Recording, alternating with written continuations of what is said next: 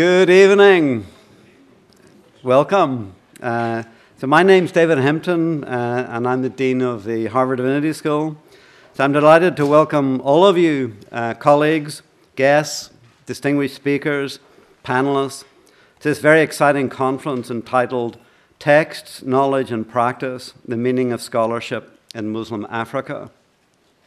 My special thanks goes to Professor Usman Khan, who conceived and organized this important gathering of scholars, and also to the staff of the Al-Walid program and the HDS Office for Academic Affairs, who assisted Professor Khan in bringing all this together and bringing you all here. Furthermore, we're grateful to the many sponsors at Harvard, and I know Professor Khan will mention them in more detail later in his remarks, for their financial support to bring together this pioneering conference. It is amazing what seed money can do, says Adine. Prince Al-Walid bin Talal partnered with Harvard University precisely to further studies in Islam that didn't focus solely on the Middle East, but that particularly would help spur interest in other fields and areas, such as studies in Islam and education or scholarship on sub-Saharan Africa. This gift also yielded a professorship and a chair for the Divinity School, even better, held with great distinction by Professor Khan. The conference poster announces, quote, "This conference offers a venue to rethink how such an evolution, that is, of interest in Islamic studies in sub-Saharan Africa, occurred. It will be the first of two meetings intended to bring together specialists from Western academia and the Islamic world. Drawn from multiple disciplines in the social sciences and humanities, the conference's 24 panelists will explore the ways in which Islamic scholarship has integrated Africa into the Islamic world and vice versa. It's my hope that publications, public discourse, and future scholarly endeavors will be influenced and partly guided by the discussions that will take place here over the next several days. So welcome, everyone. We're really delighted to have you here with us at Harvard. It's now my pleasure to introduce my colleague and friend, Professor William Graham. Professor Graham is a Harvard University Distinguished Service Professor, the Murray Albertson Professor of Middle Eastern Studies, and a former dean, I call them survivors, of the Divinity School. It's a very elite group. He currently serves as the director of the Prince Al-Walid bin Talal Islamic Studies program here at Harvard. As you know, Bill, in his own right, is a very highly regarded scholar in Islamic studies. His scholarship is focused on early Islamic religious history and textual traditions, and on topics in the global history of religion. He's a recipient of many rewards, fellowships, and prizes for his work. In 2000, he received the Quinquennial Award for Excellence in Research in Islamic History and Culture. His book, Divine Word and Prophetic Word in Early Islam, was awarded the American Council of Learned Societies History of Religions Prize. And he's also the author of Beyond the Written Word, Oral Aspects of Scripture in the History of Religion and Islamic and Comparative Religious Studies. So it's now my pleasure to hand the microphone over to Bill, who will introduce our distinguished keynote speaker for this evening, Professor Usman Khan. So please enjoy the conference. Feel at home here. We're very delighted to have you. Thanks for coming. Bill.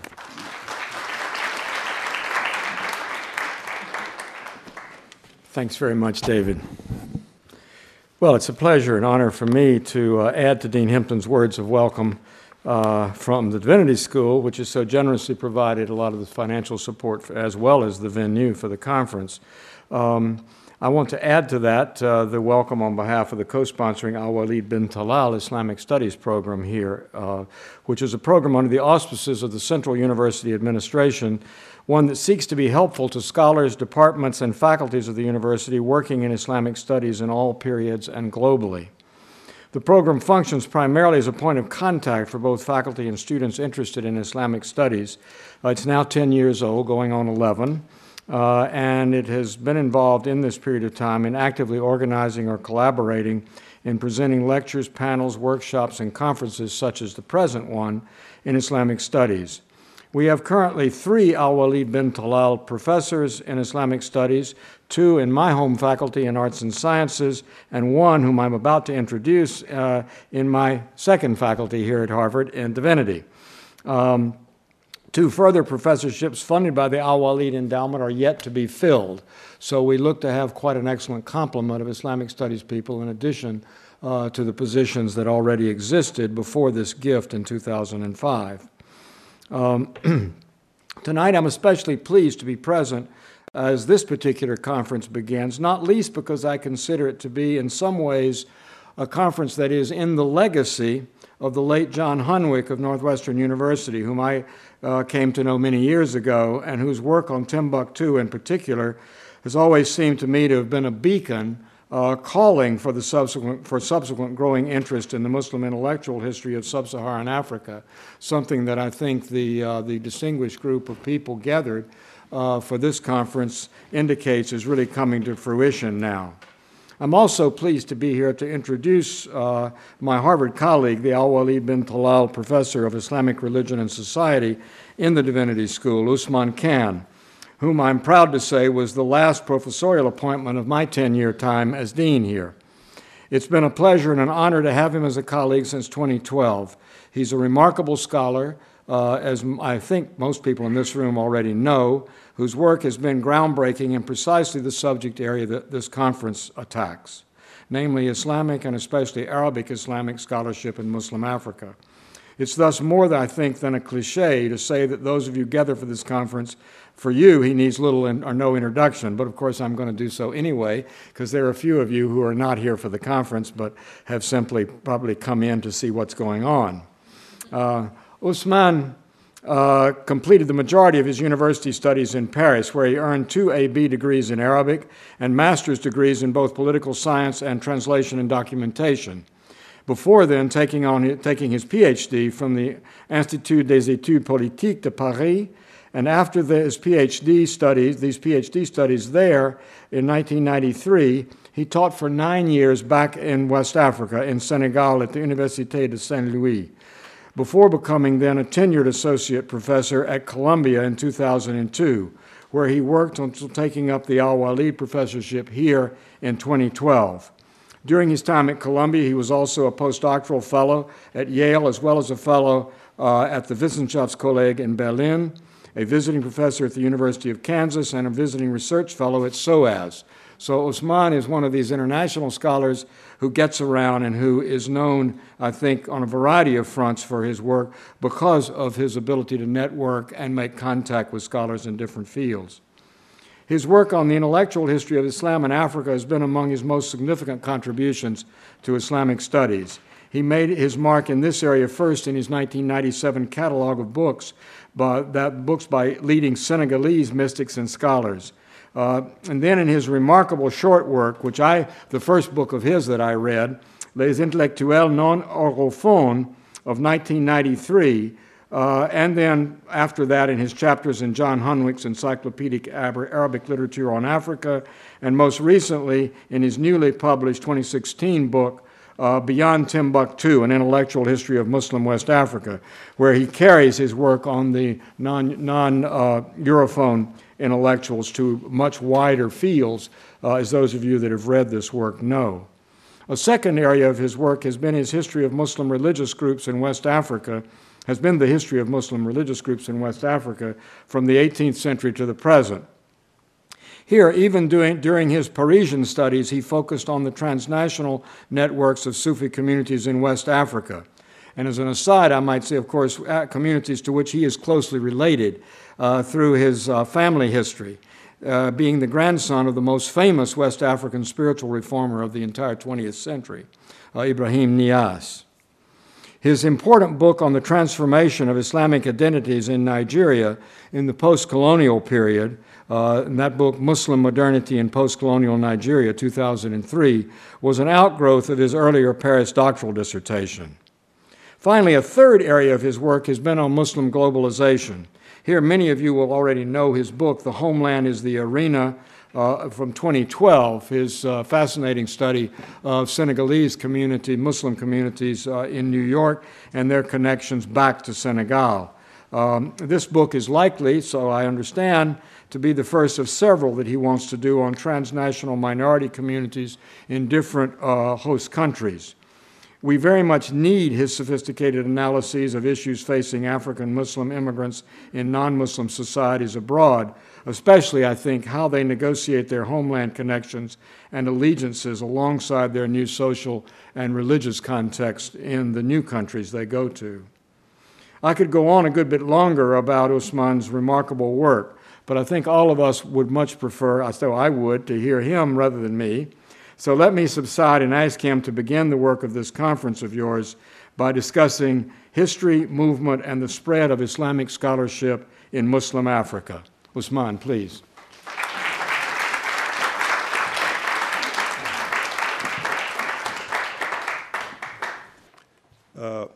Thank you very much, Dean Hampton, for your welcome address, and thank you, Professor Graham, for your very generous introduction.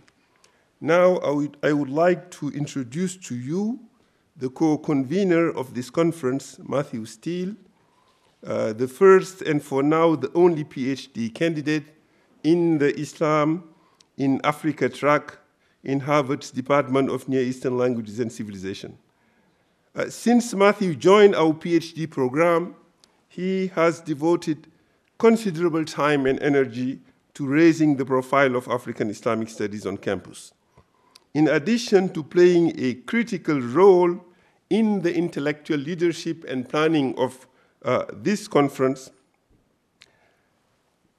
Matthew has helped to coordinate the Islam in Africa Speaker Series, co-sponsored by the Center for African Studies, the Al-Walid Program, and Harvard Divinity School, which brought on campus many prominent scholars in the last year and a half.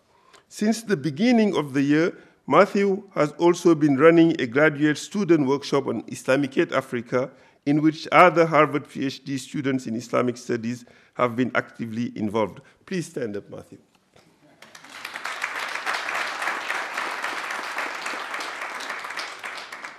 Because graduate funding has been dropping in the last few years, unfortunately, we have not been able to recruit any other students since Matthew joined the Islam in Africa track at NELC. I seize the opportunity to make a plea to the Doctoral Admission Committee to give a chance to Africanists applying to our program in the coming years. They might not rank at the top of the pool of applicants because, unlike Matthew, many are not graduates of top American schools, but there is no doubt in my mind that some of them would be a strong addition to our program. Let me now acknowledge our many sponsors, starting with HDS. Matthew Steele and I began planning this conference in the spring of 2016 with generous financial commitment and unflinching logistical support from the Office of the Dean of Harvard Divinity School. I would like to mention in particular the Assistant Dean for Academic Affairs, Karin Grunler-Whitaker, Administrator Matthew Turner, Faculty Assistant Hirsch Blamour, Jennifer, and the Office of Communications at HDS, who have all worked tirelessly to help us plan this conference. Alongside HDS, I would also like to thank for their generous financial contributions the Hutchins Centers for African and African American Studies, the Center for African Studies, and the Department of African and African American Studies, as well as the Al-Walid Program in Islamic Studies, the Center for Middle Eastern Studies, and the Department of Near Eastern Languages and Civilizations.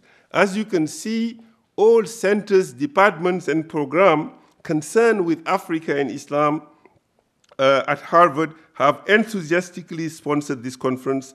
That there are 8 institutional sponsors across the university is evidence of the great interest in the topic. 5 years ago, Harvard appointed me to the Al-Walid Professorship on Contemporary Islamic Religion and Society to promote the field of Islam in Africa.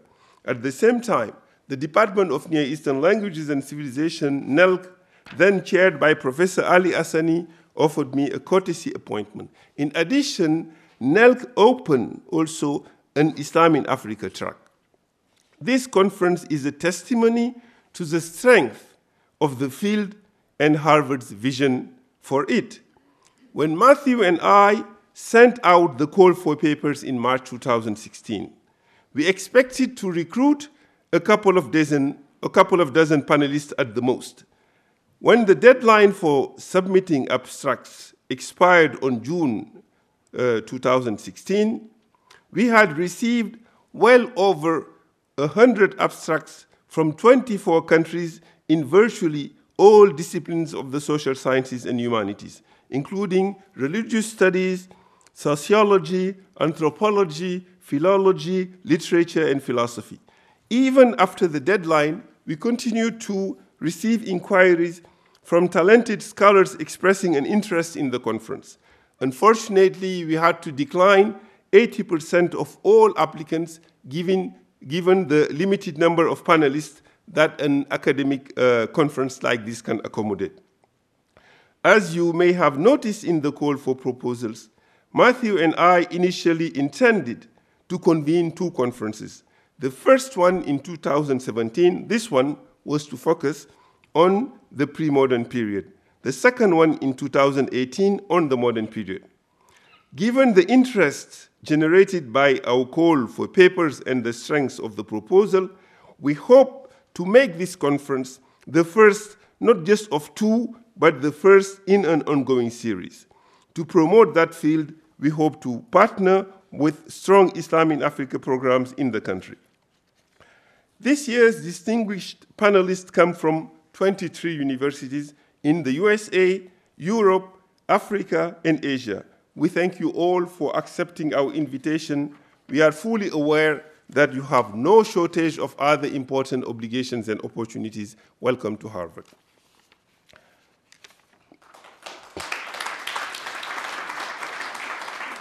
Last but not least, I thank our PhD students, Kimberly Wortman, Farah Al-Sharif, and Arman Siddiqui for volunteering to assist us with the conference logistics, and I also thank all our colleagues and students for coming. My keynote speech is on the history and spread of Islamic scholarship in Africa. As you can see in the map, perhaps you could you move to the next slide, please? An estimated 450 million to 500 million Muslims live in Africa, close to a third of the global Muslim population. The overwhelming majority of them live in the northern half of the continent above the equator, as you can see in the map. A fact rarely acknowledged is that Islam has a long history in sub-Saharan Africa.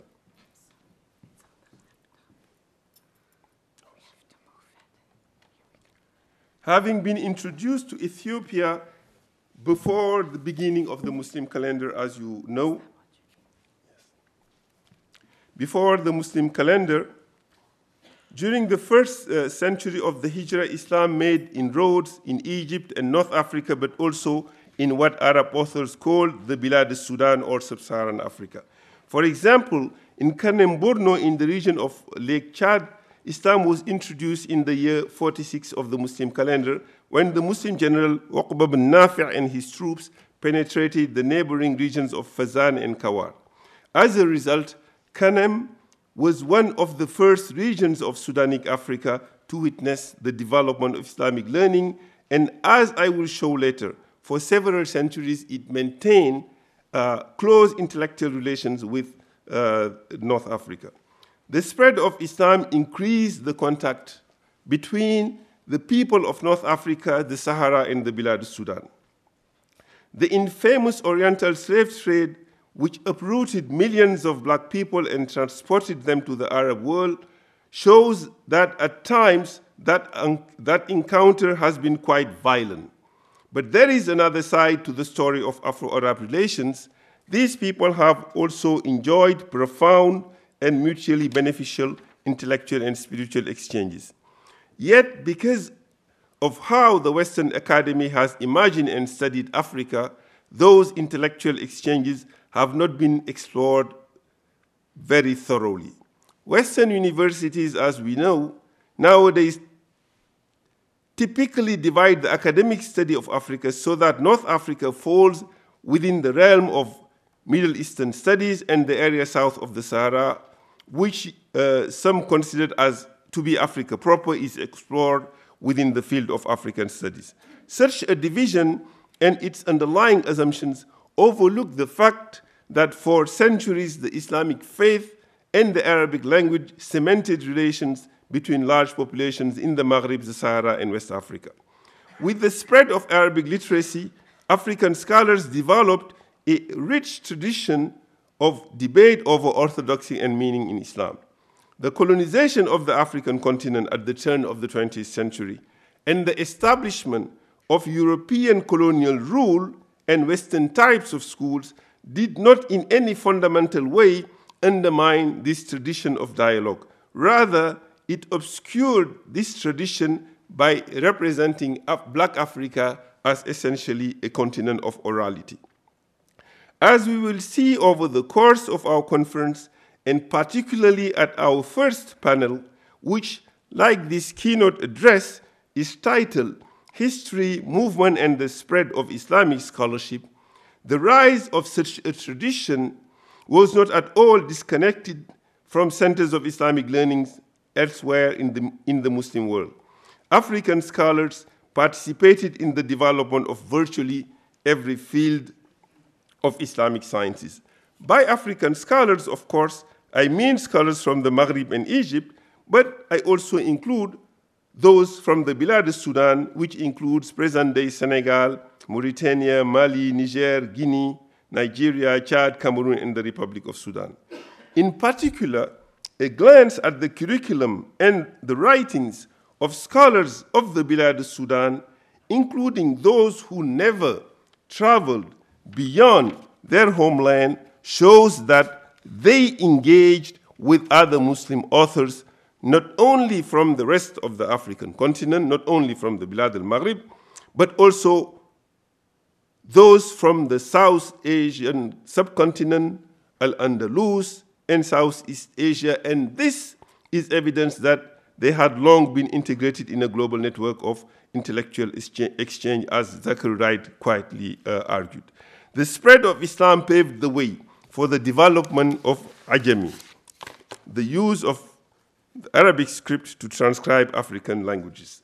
The word Ajami, as you know, derives from the Arabic root ujma, which etymologically alludes to deficiency in speech and or pronunciation as opposed to eloquence, fasaha. After the Islamic expansion, the term Ajam referred to a large number of people with whom the Arabs came in contact, including the Berbers in Africa. Ajami would later acquire a less pejorative connotation when the Arabic script started to be used to transcribe languages of non-Arab Muslims. There is virtually no region that has been under Islamic influence that has not adopted the Arabic alphabet for transcribing languages of other Muslim people. Current research on the African manuscript heritage attests to the usage of the Arabic script in 80 languages in Africa. That is in all parts of Africa. The Arabic script was used as a means of scholarly composition, but also for communication, for correspondence, etc. The recently published book, Muslims Beyond the Arab World, The Odyssey of the Ajami and the Muridiya by Professor Fallou Ngom of Boston University, demonstrates the resilience of the use of Ajami in West Africa. Non-Arab Africans started to transcribe their language with the Arabic script as early as the 12th century when they began to preach their religion among their kins. Yet it is likely that the script's use at this point was quite limited. There is scholarly consensus that its more widespread use began in the 18th century, which coincided with the formation of a critical mass of Muslim ulama who not only were highly learned, but who also believed that knowledge was something to be shared with the masses. So they wrote in Arabic, but they also wrote in Ajami, and often in the form of poetry. The subject of Ajami is the theme of this conference panel entitled Vernacular in Text and Verse, scheduled for tomorrow, morning and focus on Kiswahili, and we are very fortunate to have leading experts of Kiswahili here and other East African languages. And Kiswahili, as you know, is spoken by over 100 million speakers, and it boasts some of the richest Ajami literature. Over the course of the second millennium, Trans-Saharan movement led to the emergence of major centers such as Timbuktu, Walata, and Agadez. In these centers, Muslim scholars developed tradition of Islamic learning, which contributed to the development of scholarship in the Bilad al-Sudan, but also in the Bilad al-Maghrib, also in North Africa. These scholarly lineages, which developed in the Sahara and south of the Sahara, they initiated a process of acculturation to Islamic law and literacy, which was accelerated particularly in the 18th and 19th century, when a number of Islamic revolutions were led by scholars and leading to the establishment of Islamic states. And in the 19th century, mid-19th century, half of West Africa was under Islamic rule, was ruled by the scholars who waged those revolutions. Now let me address the global movement of the Islamic scholarship from the Bilad al-Sudan. Literate Africans from the Bilad al-Sudan moved around extensively in North Africa and the Middle East to search for and spread Islamic knowledge. Even on the American continent, traces of the Islamic scholarship tradition of the Bilad al-Sudan have been documented. According to most recent estimates, the most recent estimates of the Dubois database in Atlanta, 12.5 million Africans may have landed in the Americas as a result of 36,000 voyages. Some 20% of the slaves brought to the United States may have been Muslims, and many were able to uphold the 5 pillars of Islam while in bondage in the New World. And aspects of Muslim resistance to slavery in the United States and in the Americas in general include their leadership of many slave revolts. Though this fact is rarely acknowledged, for almost 400 years, all of the Muslims who lived in the Americas were West Africans, and this long before the arrival of the first Arab immigrants in the second half of the 19th century. And among these West Africans, quite a few were very learned. And this leads to the question of how the transmission of knowledge was organized in pre-modern or pre-colonial Africa. As you know, a two-tier system of Islamic education, which developed first in Mamluk Egypt in the 9th century, was adopted early in West Africa. It consisted of Quranic education at the lower level and the study of advanced Islamic sciences at the upper levels. There was not a single village that did not have a Quranic school in Senegambia, for example. The subject of the last panel of our conference, such Quranic schools were responsible for disseminating literacy long before European colonial rule, a fact that reliable sources have established in the last centuries, among them the celebrated globetrotter Ibn Battuta, the first Arab traveler to provide an eyewitness testimony of Quranic education of 14th century Bilad al-Sudan. Ibn Battuta wrote in his memoirs that he was very impressed by the zeal with which Muslims in Mali learned the Quran. In the 18th century, Francis Moore, an employee of the Royal African Company of England, a chartered company established in England and active in Senegambia, likewise wrote in his travel narratives that Muslims in every kingdom and country on each side of the river Gambia spoke Arabic, and that they were generally more learned in the Arabic than the people of Europe in Latin.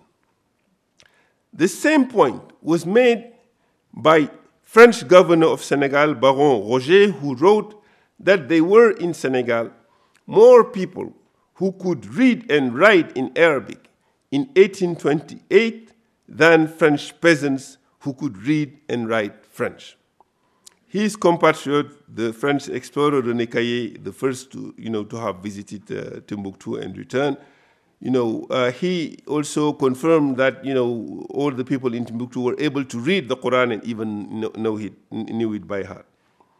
So the prerequisite for knowledge acquisition in the Bilad Sudan was leaving the comfort of one's home and the affection of loved ones for the rigors of Quranic education. Indeed, among the Hausa, one of the largest African ethnic groups to have embraced Islam, it is said that to acquire knowledge, one must leave one's home.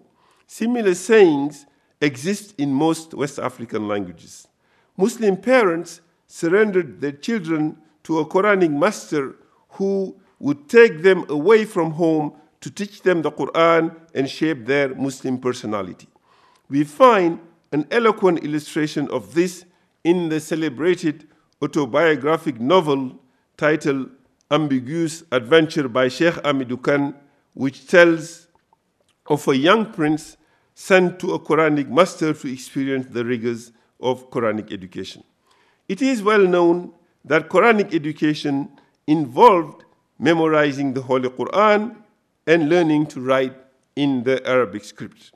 But unlike the widely disseminated cliché that stereotype this as rote memorization, such an education entailed far more than that, and Rudolf Ware's seminal work, The Working Quran, as well as some of our presentation, including one in Zanzibar, show that it entailed a process of personal transformation based on the living example of the Quranic teacher. The imitation of the teacher's gestures and comportment was as much part of the educative process as the text one was required to read. Now, in this epistemological universe, knowledge and action are intertwined. The search for knowledge was linked with the struggle for self-improvement. To that end, unlike in modern schools, there was no fixed time frame for studying a particular subject, for the ultimate goal of learning was to become a good Muslim no matter how long that took. Quranic studies have undergone a dramatic transformation, but such an education still remains central to being Muslim. One such transformative shift occurred through the rise of so-called integrated curriculum schools, in which the study of the Quran and other Islamic sciences is offered alongside training in marketable skills. New associations for the study of the Quran have mushroomed in Africa, where modern technology is used to make the study of the Quran more accessible to grassroots people. The number of websites, apps, and software that offer a convivial study experience of Salmodi, of Tajweed, is overwhelming, as are the increasingly popular competitions for the recitation of the Holy Quran. The sixth panel of this conference, entitled Quranic Education, will address the resilience of Quranic learning and recitation in Muslim Africa, from Egypt to Niger to Senegal and Mauritania. Beyond recitation of the Quran, the second tier of education consisted of various subjects, the most important being Quranic exegesis, Maliki jurisprudence, esoteric knowledge, grammar, Arabic literature, and even philosophy, as Oludamini Ogunayike, one of our panelists, will show in his paper on philosophical Sufism in the early Sokoto Caliphate tomorrow. In major centers such as Timbuktu, students found instructors who could teach most of these subjects, but most students did not live in such centers. For them, peripatetic scholarship was the rule.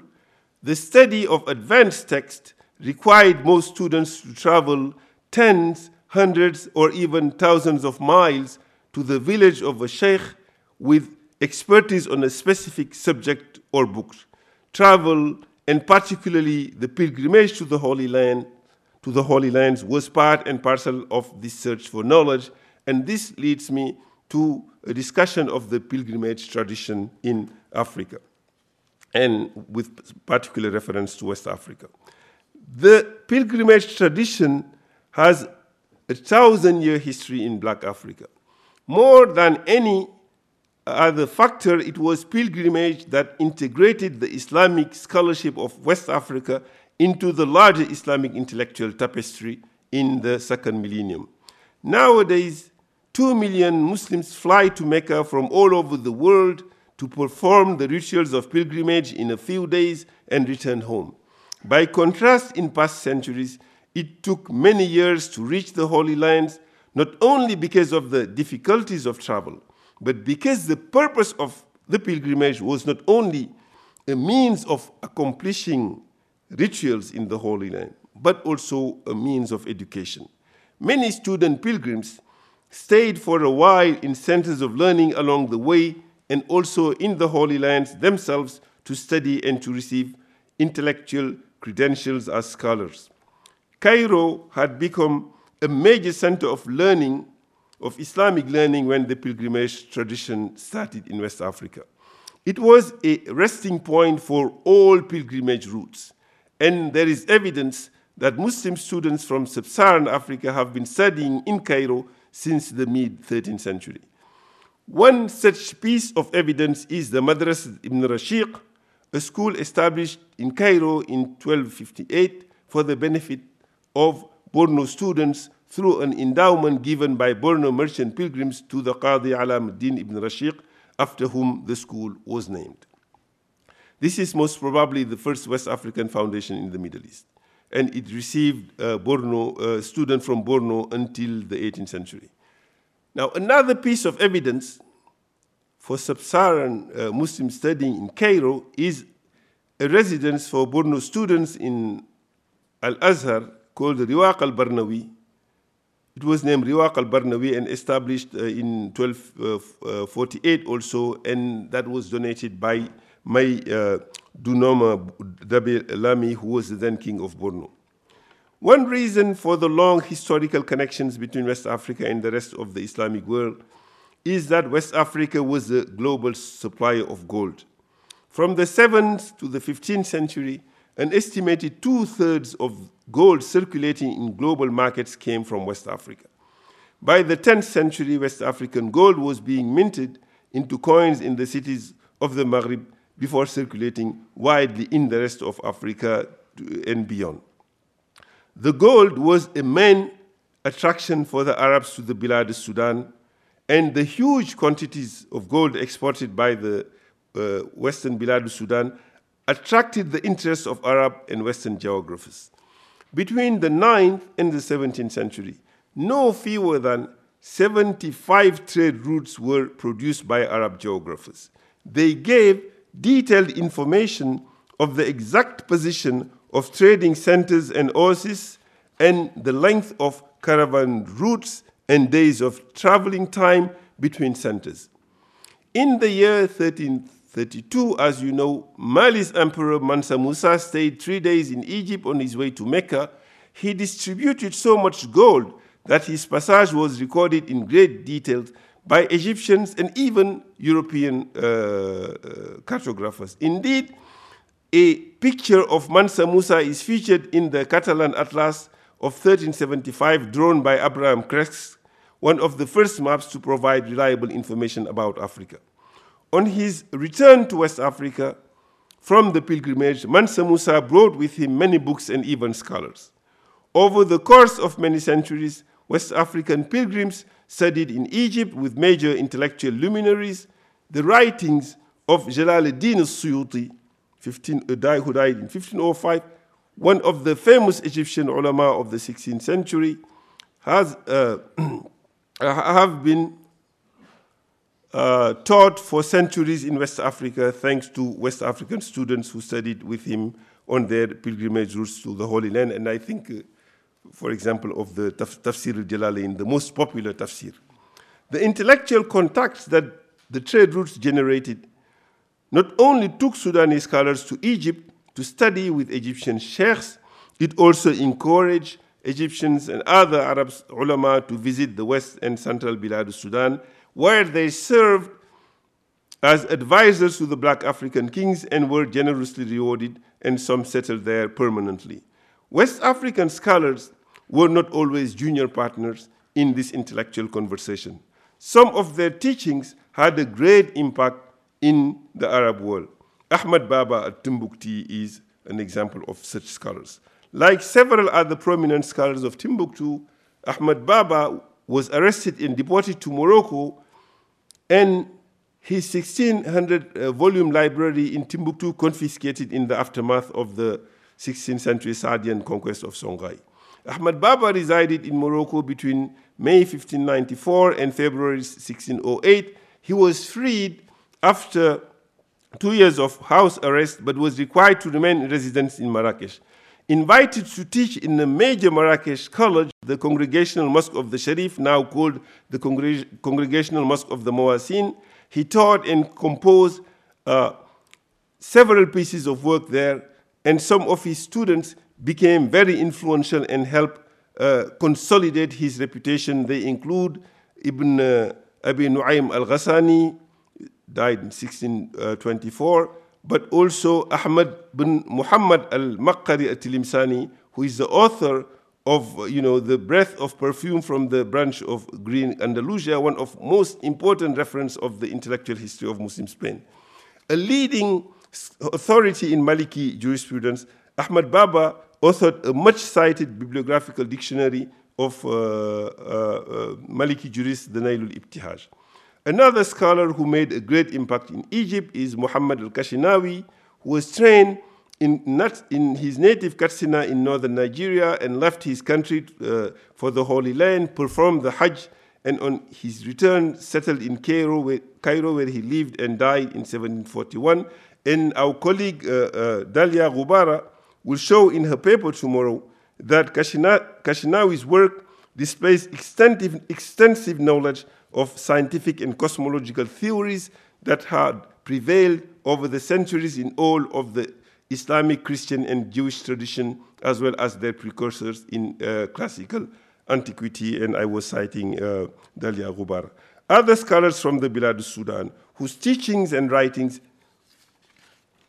were renowned in the Middle East, include the ulama of Mauritania and the Western Sahara, known as the Shanaqita.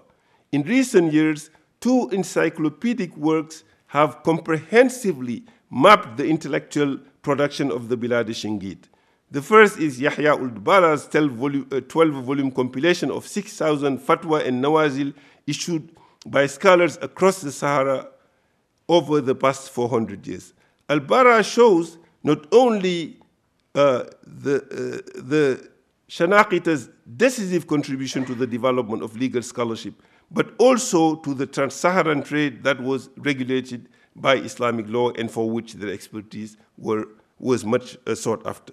The second such encyclopedic work, published in 2 volumes in 2015, is the Arabic literature in Mauritania and Western Sahara of the 18th, 19th, and 20th century, and it exceeds 10,000 titles authored by over 1,800 authors, and the Shanaqita were much sought after as teachers, in West Africa. Centers of learning such as Timbuktu, Walata, Tishid, and Shingit in the Western Sahara attracted students, but the Shanaqita also traveled to establish schools and to teach both in other parts of West Africa and beyond West Africa.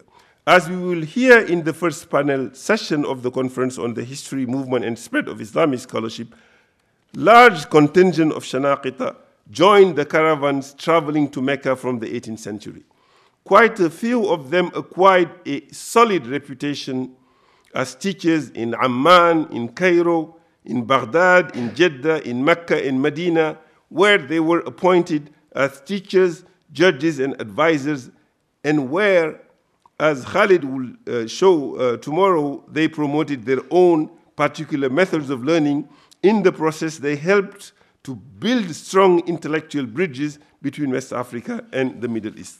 The Shanaqita were also very active in disseminating the Sufi turuq, the Sufi brotherhoods in Africa. And this leads me to another important vector of Islamic knowledge transmission in Africa, the Sufi brotherhoods. The contribution of the Sufi brotherhood, especially of the Tijaniya and the Qadiriyya, to Islamic scholarship in Africa is second to none. Sufi established Quranic schools, mosques, and zawiyah for the purpose of teaching. One of the most widely disseminated such brotherhood in the modern world is the Tijaniya. No doubt that its following run in the tens of millions, and of whom at least 90% are sub-Saharan African. But it's not just in numbers that sub-Saharan Africans dominate the Tijaniya. It's also in intellectual production. Some of the major doctrinal elaboration of the Tijaniya was the work of West African Tijani. To cite just a few, Al-Hajj Umar Tal, his work, Kitab Rimah al-Hizb al-Rahim ala al-Nuhur Hizb al-Rajim, Spears of the Party of the Merciful thrown at the throats of the party of the accursed, is the second most important book clarifying the doctrines of the Tijaniya, and is published in the margins of the Jawahir al-Ma'ani, the Jewels of Meanings of Ali Harazim, which is arguably the first most important book. The next important books include the Kashif al-Ilbas and Faidat al-Khatm al-Abi Abbas in English, The Removal of Confusion, which is the magnum opus of Ibrahim Niasse, who, according to his biographer Rudiger Sisman, and as Professor Graham also said, is one of the most influential Sufi authors of the 20th century. In Nigeria, Ibrahim Saleh Hosseini, the author of over 100 books, wrote two of them in defense of the Tijaniya. The first is At-Takfir, Akhtar al-Bid'a, تهدد السلام والوحدة بين المسلمين في Nigeria, proclaiming other Muslims infidels is the worst innovation threatening peace and unity among Muslims. And the second book, Al-Mughir ala Shubuhat Ahl al-Ahwa wa Akadhib al-Munkir ala Kitab al-Takfir, the assailants against the specious arguments of dissenters and lies of detractors of the Takfir. A detailed analysis of all these treatises is beyond the scope of this keynote speech, of course, but these few examples show quite clearly that sub-Saharan African Islam is far from a minor thread in the larger Islamic tapestry. The turn of the 20th century witnessed the expansion of European colonial powers. The Islamic states created in West Africa in the 18th and 19th centuries all succumbed to European military might.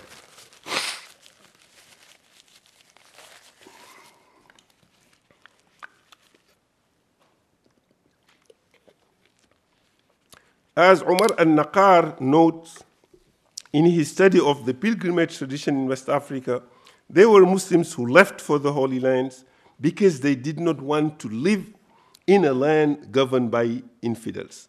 Shafi Ahmed has documented that these African Muslims who settled in Saudi Arabia in the early 20th century were actively involved in proselytizing, and thus, I cite Shafi, helped the regime of King Ibn Saud at its beginning in the field of teaching and spreading the Salafi Wahhabi Islam, both inside and outside Saudi Arabia. And this countered the dominant narrative that, you know, it spread from the Holy Land to the African. And Africans such as Abdurrahman al-Rifiqi from Mali, but also Sheikh Jami from Ethiopia, which is the subject of Shafi's paper tomorrow, and others were among prominent teachers in Saudi Arabia.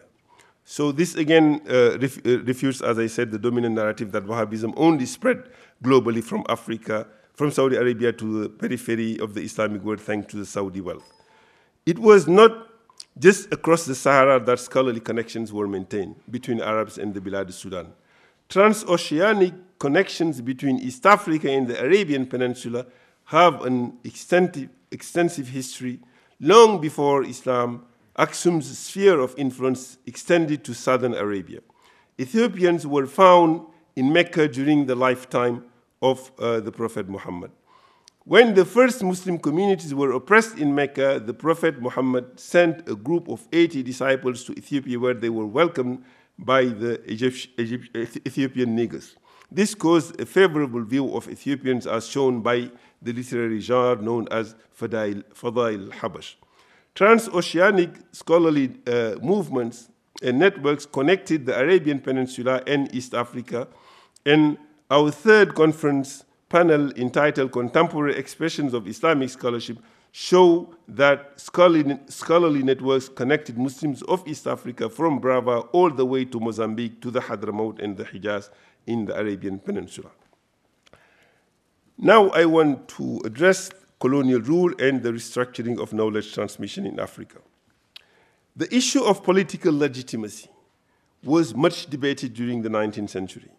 The Ottoman Empire, one of the most powerful polities in Islamic history, was declining, and the rising European powers were occupying most of the Muslim world.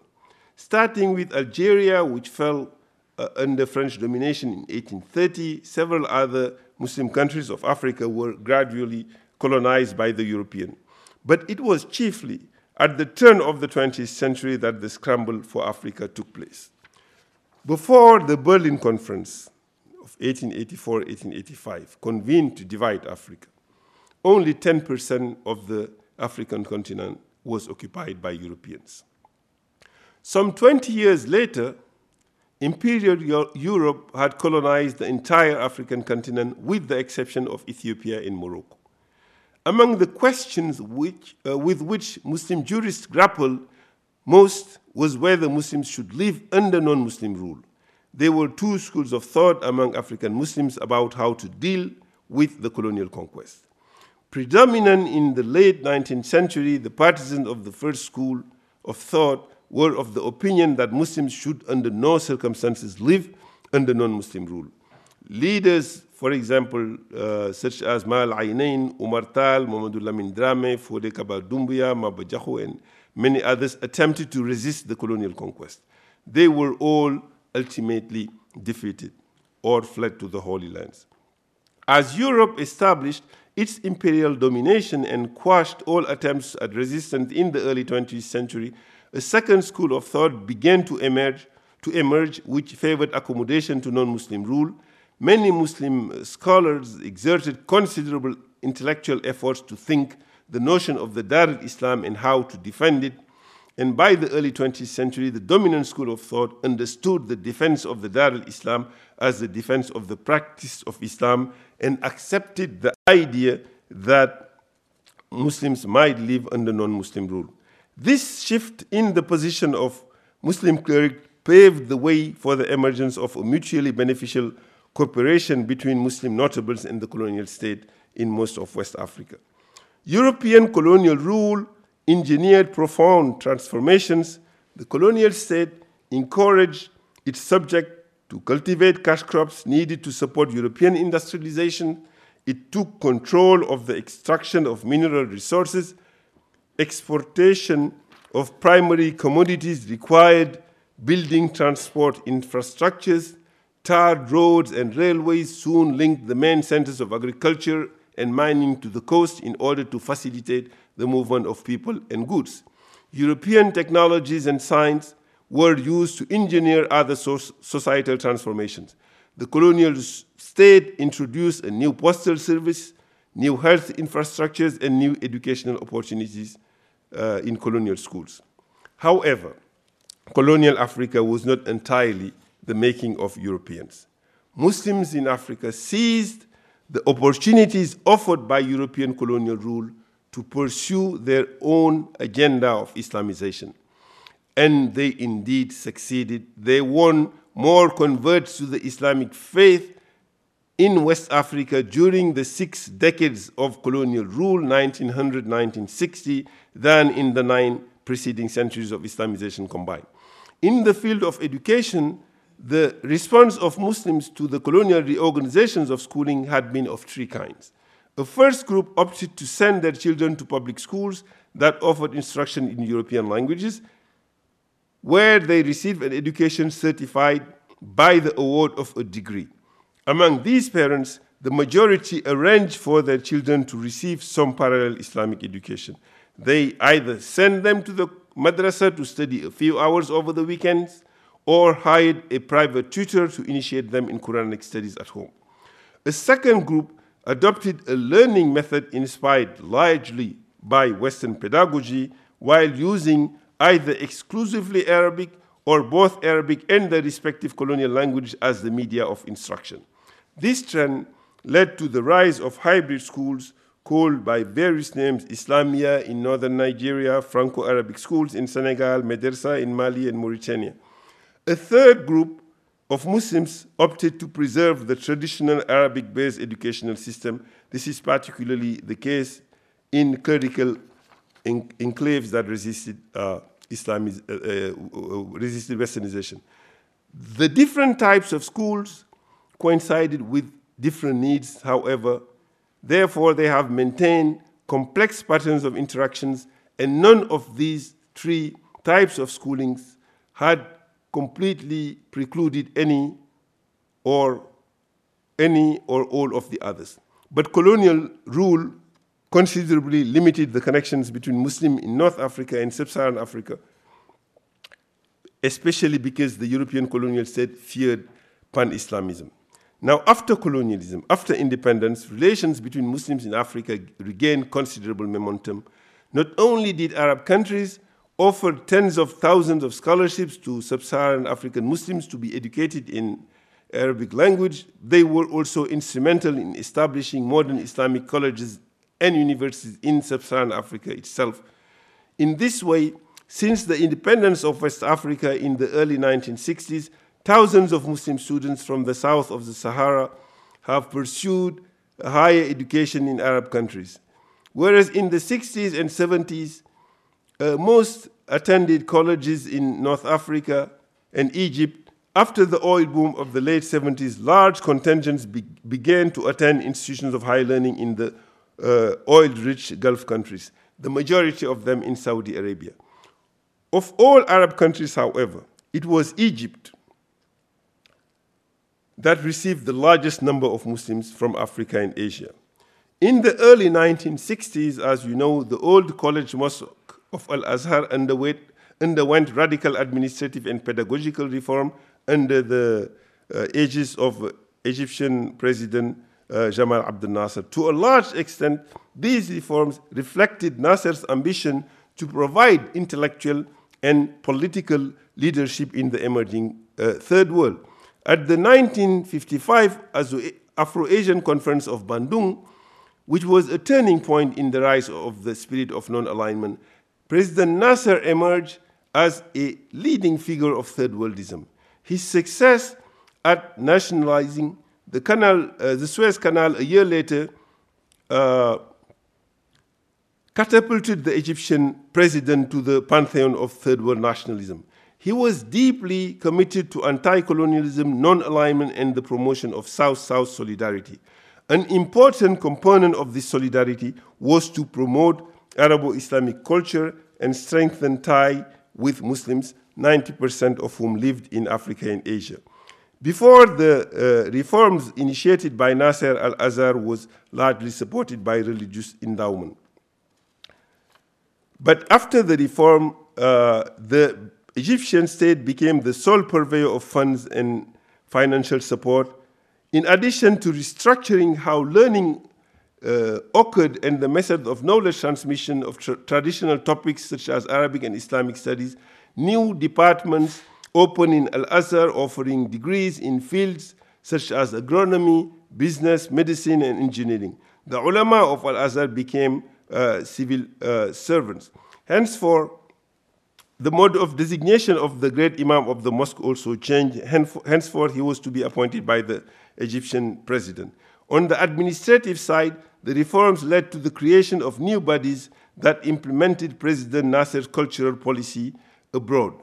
So, between the reform of Al-Azhar in 1961 and 2005, a total of 22,571 international students received a master's degree from Al-Azhar University. Of these, 16,000 1,827, or almost 75%, came from Asia, and 5,447, or just over 24%, came from different African countries. More than half of the African students came from only 3 countries, Republic of Sudan, followed by Senegal and Nigeria. If we include students who received only undergraduate education or dropped out or attended other Egyptian institutions of higher learning, such as the University of Cairo or Ain Shams University, the number of Africans who have studied in Egypt is even higher. After the death of President Nasser, Al-Azhar continued to be an instrument of Egypt's cultural policy, welcoming thousands of students from the Muslim world and supplying technical assistance, especially teachers, to most Arabic schools in sub-Saharan Africa. The overwhelming majority of African students majored in Arabic and Islamic studies, and out of 6,605 non-Egyptian African students who graduated from Al-Azhar between 1961 and 2005, 4,000 or more than 4,000 majored in Islamic studies. A few students were admitted to Egyptian high schools, and after completing a high school education, this minority was then qualified to study scientific subjects at Al-Azhar or other Egyptian universities. Other Arab countries that offered scholarship to students from Africa include, from West Africa include Algeria, Tunisia, Libya, the Sudan, and the number of Africans studying in Arab countries has kept increasing, and this is an important theme that we hope to address in our next conference. Now to conclude, because it's time, our conference will address the use of text, the transmission of knowledge, and technologies of the self associated with the acquisition of knowledge. Our distinguished panelists will highlight what Islamic scholarship has meant and continues to mean in Muslim Africa, including the history, movement, and spread of Islamic scholarship, a topic which I have introduced in my keynote speech and which tomorrow's panel will further explore. Court colonialism and Islamic law in Africa is the subject of the second panel tomorrow. Author, text, and Islamic scholarship, the third panel. Contemporary expression of Islamic scholarship in the fourth panel. Vernacular in text and verse, the fifth panel, and Quranic education, the sixth and last panels. All contributors have agreed to present fresh, ongoing research. They all submitted their papers long before the conference. October 15 was the deadline to submit the papers, and most have done that. And we have received the papers, distributed them long in advance so that panelists could read it. We are therefore very hopeful that this conference will further our knowledge of Islamic scholarship in Africa. I look forward to our conversation and welcome you to Harvard. Thank you very much.